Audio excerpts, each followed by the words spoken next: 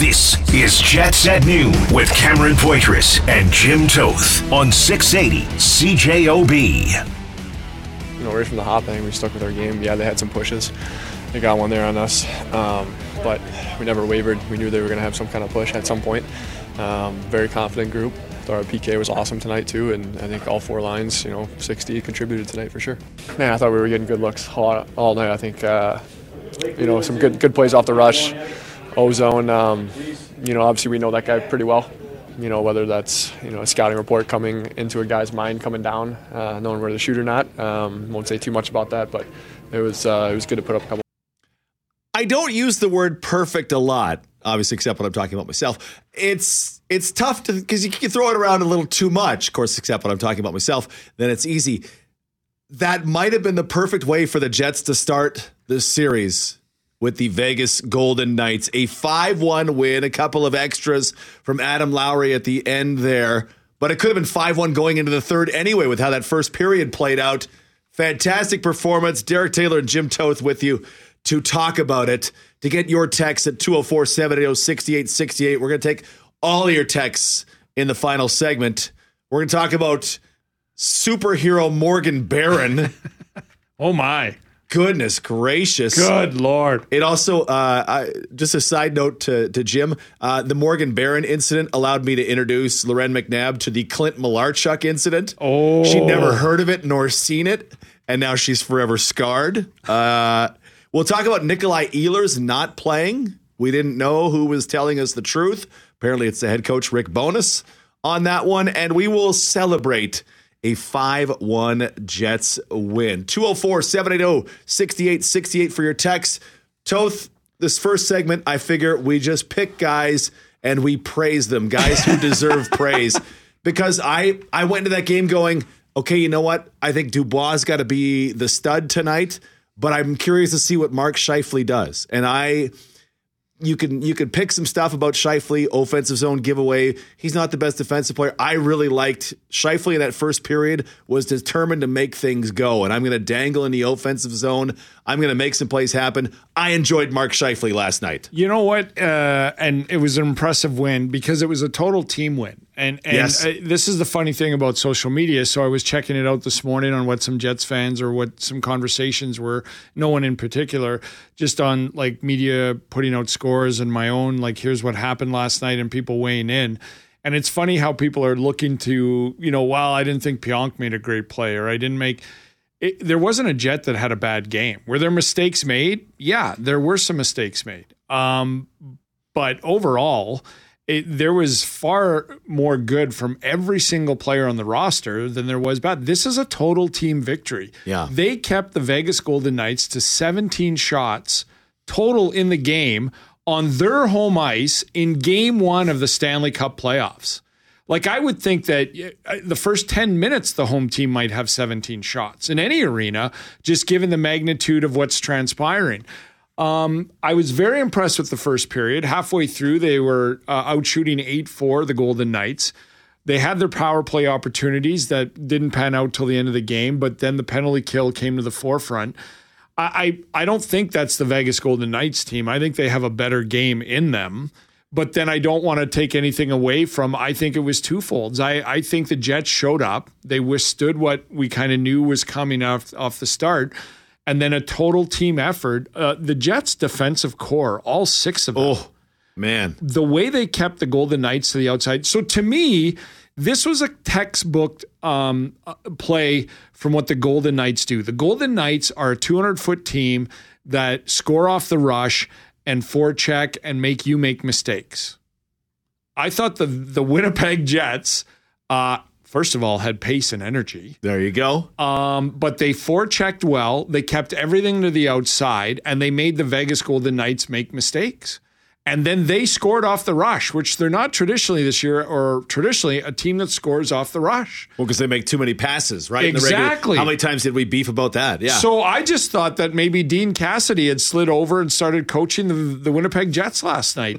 So I give Rick Bowness and Scott Arniel and Brad Lauer and Murray Johnson full credit for the game plan they came up with, because it was the Golden Knights game plan. And realistically, if you want to play against a team that has success off the rush, is you do that to them. That's how you counter that. You don't slow it down. And you don't try to gain possession. And so, look, let's talk players. Let's get into names and everything else. I agree with you. Mark Scheifele didn't have a point last night.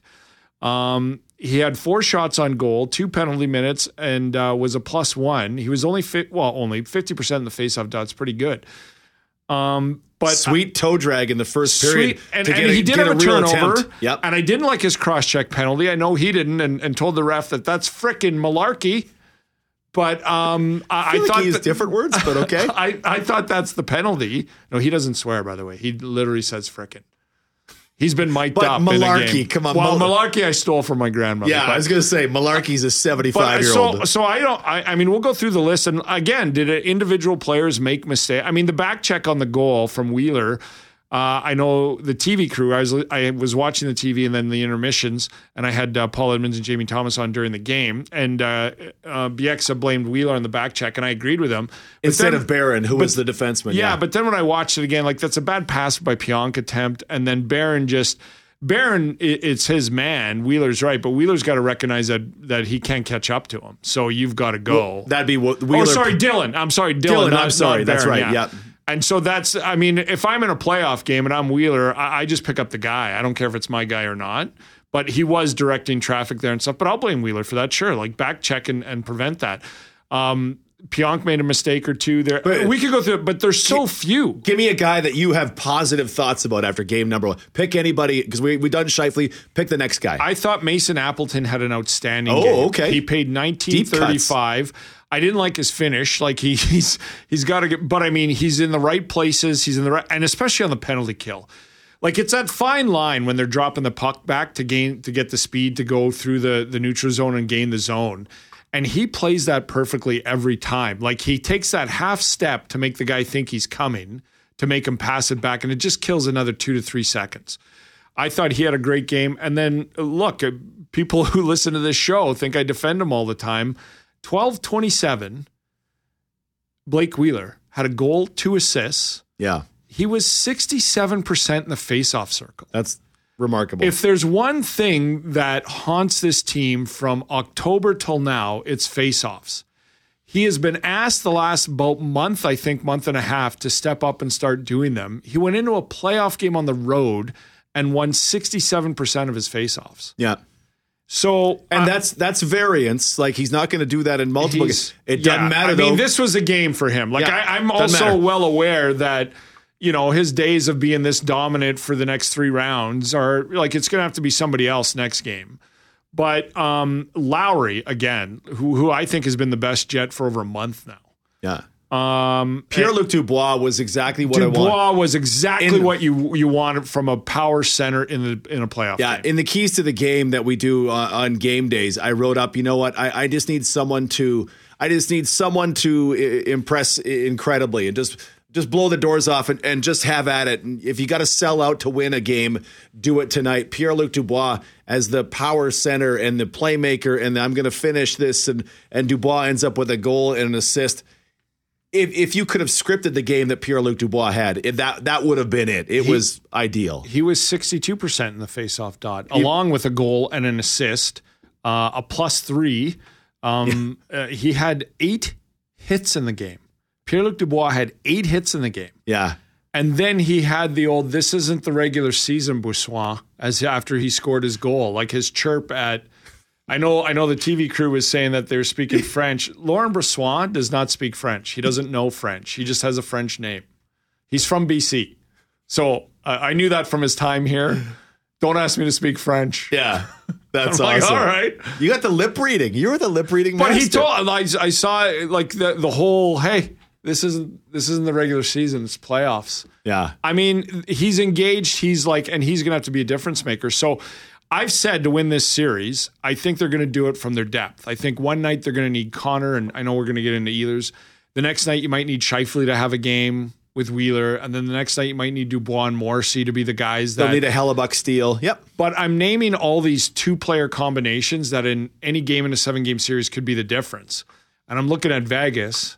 Jack Eichel was terrible. Can we confirm that he played yesterday? Because I did not hear his name even one time. Mark Stone made some plays coming back. Mark Stone hasn't played since January because he had back surgery, his second one in 9 months, and he led all Vegas Golden Knights forwards in ice time. He dove to try to, the Jets going right to left, had an incredible opportunity. Stone dove, so the puck had to go over top. I think it would have been to Appleton to try to put it away. I'm like, this guy just got back? Okay, he was clearly healthy in the regular season, but they gooed it. But back to Eichel, I don't know that Eichel played. I cannot confirm that because I didn't hear his name even one time. So basically, coming out, and I mean, to your point of Scheifele, like he was engaged, he made his mistakes. But he wasn't as bad, and he was engaged, and he was forechecking. He was trying to check energy. He was playing defense. He was trying to get back. Yep. If you could sort of wrap up, and when people say, why do you think they're going to win? I would take this game that they played last night, not thinking they were going to play that way last night. I thought there would be way more lulls in it. And I would say this is why. If this team, as I've said for a year now, is their own worst enemy, if they play like they can play, they're tough. And that's like, now Vegas is going to play better and they're going to make, adjustments. And I would think Eichel will be much better. Because he couldn't have been worse. He'd better be. He can't be worse. Robert's on the text line. So this is the chess. We'll get to that. Yeah. Sorry. Dean Cassidy's a good coach. He was not happy last night. Bruce Cassidy. Sorry, yep. Dean. But his comments, I could tell he's got a temper like Bruce Cassidy, right? So he was tempered, but he was mad. Yeah. And to me, that's I was like listening to him as opposed to anybody else in the postgame going, okay, this is going to be interesting on Thursday, the counter to this. But hey, that's a perfect start to any series for any team, especially the Jets. Absolutely. Robert's on the text line. What impressed me was the face-off wins. With the numbers you threw out, the Jets must have been 60% in the dot. Well, here, two guys Adam over Lowry 60. Was 42%, okay. But Wheeler was 67. Stenlin, who's their other really good guy, was 42. Scheifele, 50, and Pierre-Luc Dubois, 60. So 3 of the 5 guys were 50 or higher. 2 of them were in the 60 percentile, and the other ones that didn't get to 50 were still in the 40s. That'll do. That is great. Your text, 204-780-6868. We'll talk about Morgan Barron. Yeesh. My goodness. And what's to be done with Nikolai Ehlers. That's all coming up. Jets at noon on 680 CJOB. Jets at noon on 680 CJOB. The 1-minute penalty kill with Skylar Peters. Skylar Peters, when you're tying a tie knot, do you go 4-in-hand, do you go half Windsor, do you go full Windsor? Because damn, dude. Did you see this, Cat? Looks like Daniel Craig. Woo! That was, I was flying after you said that, Tother. When you get you get a dress shirt to fit like that, that's custom, right? This is like I often say, how do you get a dress shirt and tie to fit like that? And they're like, well, first of all, you got to lose 25. Well, I was going to say, don't blob up the middle like you and I. Second of all, it's tailored. Oh, and yeah. I'm like, oh. No, this bad boy's right off the rack at Morris, actually. That hurts. That must be from the Skylar Peters line then. Yeah. You look fabulous. Thanks, boys. Doughy monkey-armed guys like myself have to have them tailored. Why don't you take this off shade of purple one? It's the only one we have in your size. Yeah. Get them tailored. Yeah, that is the way to go. All right, 204-780-6868 for your texts as we go on. We got a bunch of them about Morgan Barron. No surprise, Isaac. Too bad about Morgan Barron's cut, but he'll be good to go. Game 2 tomorrow night. Let's repeat that. Chris says, you think Morgan Barron coming back after his injury sends a message to the rest of the team who may not have been giving 100% physically to now lay their bodies on the line. They said it during the broadcast. The Jets said, hey, it's 75 stitches that he took in the face in that. Thank goodness that wasn't an overly aggressive act by Stevenson or anything offhand by Laurent Brossoit, that it was just an accident. But Morgan Barron, of course, asked post-game about, the cut that was. It's actually not bad. They did a great job stitching me up, and obviously it missed my eye. So I was glad it didn't get me in a really bad spot, but they did a great job fixing me up. In the moment that it happened, what went through your mind? I was trying to figure out if the puck went in. Because it's sitting pretty close, and then obviously I kind of saw the skate coming, and just an unlucky play, I think, a little bit unfortunate. But like I said, I think the first thought was that I could just see out of the eye, so that was the main thing. I feel like you guys, your teammates were inspired by the fact that I don't know. Maybe I didn't get to watch. I didn't get to watch much of the end of the first or the start of the second, but it was nice going back to the bench and being up 2-0 because it was 0-0 when I left. So I was just kind of had my eyes closed, getting stitched up, and listening to the guys hoot and holler whenever we scored. So it was good. What was the final number on the zippers? I'm not exactly sure. Over 75, though, we heard. Maybe, I don't know. I'm not sure. Just looking at the play, it looks like Chandler Stevenson at one point actually kind of pulls you back up. Is that how you saw it as well? Yeah, he said, I can't remember exactly what he said to me, but he was checking in, just making sure I was all right, because I think he saw the blood right away. So, yeah, he helped me out a little bit. Was there ever any doubt that you weren't going to go back in? No. I like I said, it didn't miss anything important, and I had feeling and everything. So it was as long as they stitched me up well, just like they did, it was awesome.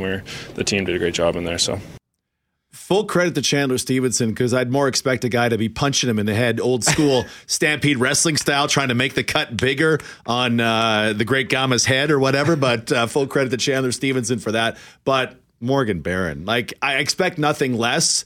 But still, that's very impressive. I had feeling and everything, so I was going back in. Yeah, what did that feel like exactly? Look, the number of stitches, I tweeted out, I've never had 75 stitches in my life. I've had stitches about 7 times, and I don't think it's been more than 10 at a time. I can't imagine.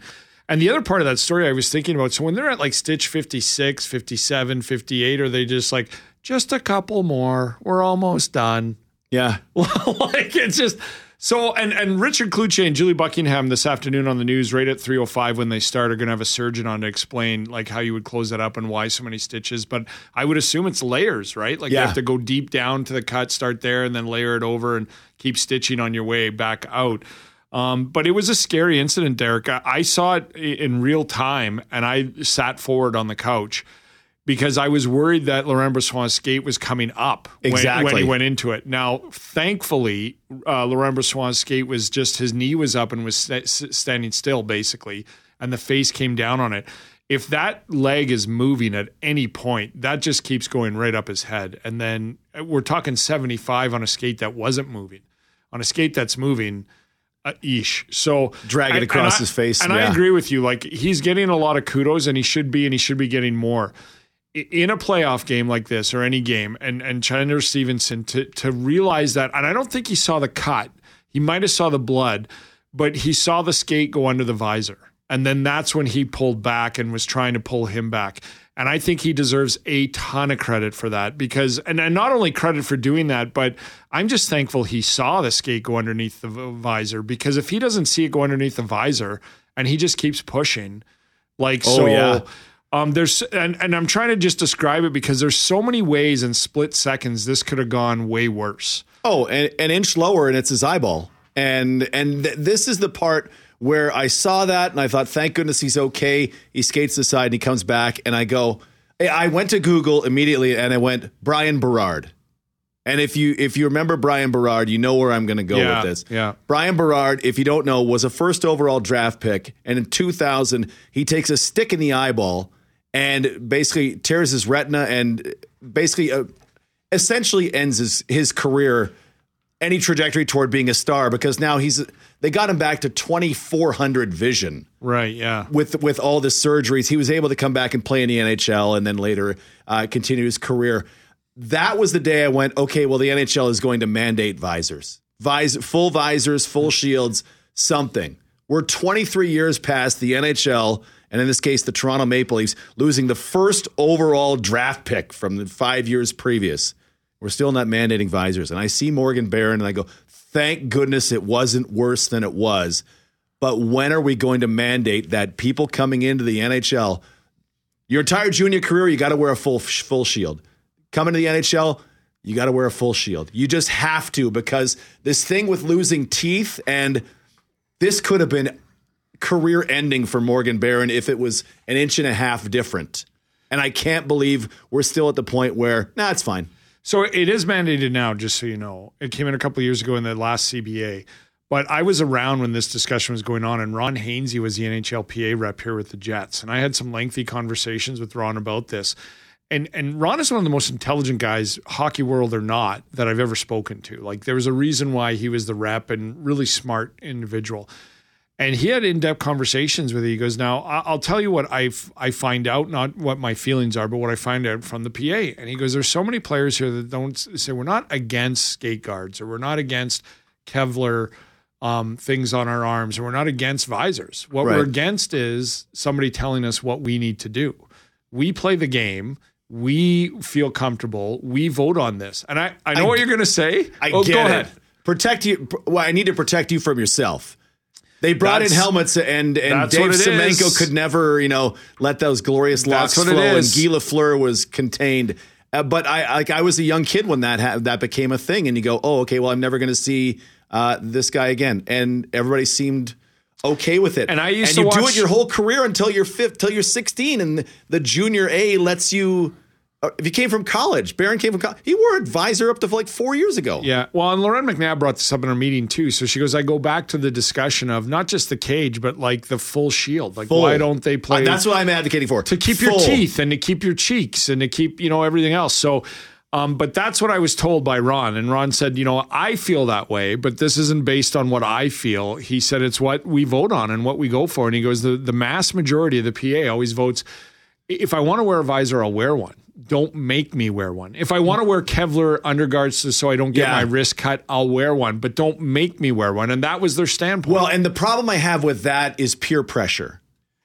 It could be. I don't know. Like that, I'm just going, because I'm with you. Like, I was around when I was seeing these eye injuries as well. Who's going to break the glass? Who's going to be the first guy to wear the full shield full time? Nobody, because they're going to, oh, really? You're doing that? Teammates, opposing guys are going to pick on them, and then, And then you see what's happened. Like Nito Niederreiter is one of those guys, right? You ever see his visor? It's not down, it's up. Yeah. Sean Monahan plays that way for the Montreal Canadiens, formerly of the Flames. His visor's pushed up. But because now you have to have it. If you're not in the league prior, half visor, right? Yeah, and it was when the new CBA came in, and they voted. They said, well, now you all have to wear a visor if you're coming into the league from this year on. So there will become a point where every player will be wearing them. Yeah, but it's up until then, and if you were in the league prior or were drafted prior, that you can choose. And then some of the players, like I said, Niederreiter pushes his up. There's not much protection. No, I want the full thing. I want these guys protected for themselves. I don't want eyeballs. I don't think it's sexy losing teeth, because you have those for a reason, right? Like, keep your teeth, keep everything. See, and I agree with you wholeheartedly. They should all have to wear visors. But I also agree with, it's your choice. Like, it's and to your point from what Hainsey said, if the PA we don't want you to legislate this, it's going to cost owners something to get that in a CBA, and the owners aren't giving up a nickel to save players from themselves. And I don't want people to call Hainsey and give him crap for this, but I remember in the conversation I said, well, this reminds me of the helmet debate, and he goes, don't get me started on the helmets. That's the dumbest thing to never wear one I've ever heard. But he said, but again, it's the standpoint of if you don't want to wear one, like, again, if I want to wear one, I will. Don't make me wear one. I know what I'm comfortable with when I play the game. That's what the sentiment was. I'm going to be a big fan of the first guy who goes to it full time, because you did it for most of your career. That got you to the NHL. If everybody's doing it, nobody has an advantage of seeing the puck, and everybody's a little bit safer. 204-780-6868. Am I right? Am I wrong? Let me know. A ton of your texts coming in the next segment as we celebrate the 5-1 Jets win and a 1-0 series lead. Jets at noon, 680 CJOB. Jets at noon on 680 CJOB. 204-780-6868 is the text line. We're just doing text now till the end of the show. Ryan, it says no to the cages or full shield. Chris pointing out that Ron Duguay was a guy I should have mentioned that had great hair. Man, the helmetless era. That one still has my heart a little bit, because I was like 5 and there was flow going down the ice. But Craig McTavish was the other guy that was grandfathered in. Everybody had to wear a helmet. That's the one I couldn't come with. Because he was in the league prior to the rule. He could play without a helmet if he chose to. Linda is saying, I couldn't believe Wheeler's pick went in. The whole thing was in slow motion. He may not be as fast as he used to be, but damn, was he effective yesterday. Yeah, I mean, his game's different, right? Because he's not the player he clearly was. But this is interesting, too. I got somebody chirping me here on the line that says, you flip-flop all the time. I said, what am I flip-flopping on? He said, you had Wheeler retired and traded for the last half of the season. All I do is get grief for defending Blake Wheeler. Who is this? Is this thing on? There are many men here giving their opinion. There are similar voices, and they confuse one of us for the other, and that happens. Look, I mean, but you're a Wheeler defender. Blake Wheeler needs to be like he was yesterday. Now, I don't think he's going to do this every night. Like I think he understands. He said that in a post game or a pregame right before the end of the season, where he says, "Well, I'm not, what I used to be." But I need to understand where I go. And I told the story of Nolan Baumgartner back in the day of the Moose, where he had his first bad year after being an all-star, where he put up 50 points a year, 40, whatever it was. And I asked him at the end of the year, like he had a lot of injuries and everything else. And I said, what made you think you had such a bad year? And he said, I've lost a step. So the leave the zone offensive defenseman that I made a career out of, I now need to understand that that's why I'm getting hit all the time and injured, is because I'm trying to do the same things that I used to do. Yep. And then Baumgartner went on to play another 3 or 4 years as a stay-at-home defenseman and was an all-star again. That's what Blake Wheeler's become, right? Like he's not ineffective and he's not a third-line player. He's not a top-line player anymore, but he's a second-line guy that his vision and his hands, as we've seen last night, is what he is. He's not going to be perfect on every pass anymore, and he's not going to be up and down the ice like he used to be, but his vision and what he can do, and last night was a prime example, but also at where he is in his career, if he could do this in a 7-game series twice, that's perfect. Dreamy. Bruce is on the text line. Guys, just think of this. Goalies at one time didn't wear masks. I was a goalie, and I tell you, I just can't fathom that. I can't even envision that era of goalies didn't wear masks and stood there. Pucks weren't coming 100 miles an hour, but still 70 with a straight wood stick still probably breaks faces pretty good. It's just the whole Barron thing reminds me of, the legitimate chances, the odds of something like that happening. Like, let's go through this. The odds of a goalie skate blade going up a guy's visor into his face. Yeah. Like, first of all, there has to be a mad scramble. The goalie has to be on his stomach somehow. How many times does that even happen in a game? He swan dove on top of a guy to try to stop it. And the guy has to be on his knees coming at him, and somebody else has support. And then the logistics of the blade literally not hitting him in the chin, not the neck, not the top of the helmet, not the visor, but legitimately at that speed going up the... And that's what's fascinating about this to me is the odds of this literally ever happening are astronomical.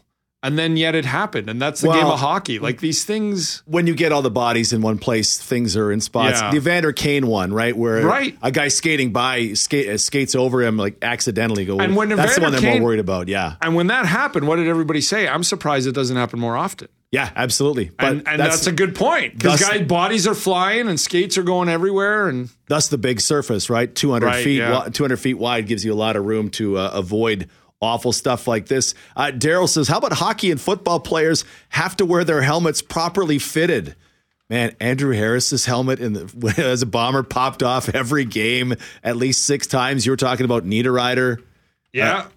Leaning up top, like properly. And I there's don't know how guys. you enforce that, but I like that. That's better. To me, it doesn't go all the way, Daryl, but that to me is better. I like that idea. Yeah, and there's 2 guys too that had really good games last night. Was Niederreiter being pushed up for Ehlers. So, and then we should probably talk about Ehlers, right? Like I thought he was playing yesterday, and then they didn't. So is that concussion?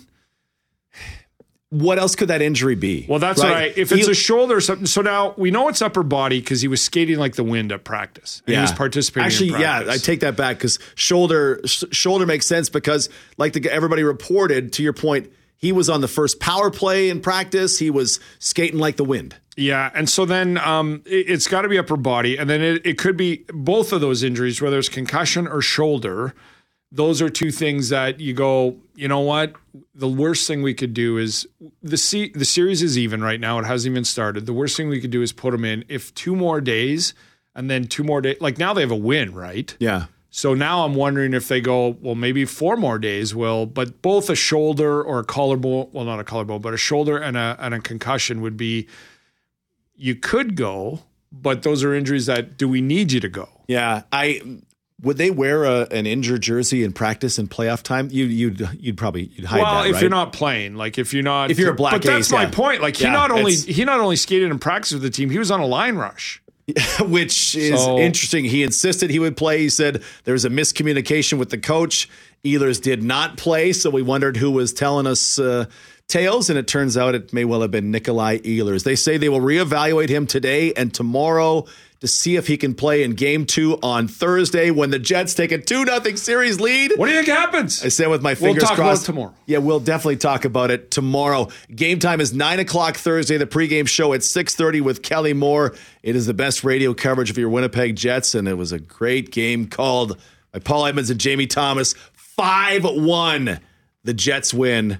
Fantastic game. Has us excited. We're back tomorrow. The Jim Toth Show is next on 680 CJOB.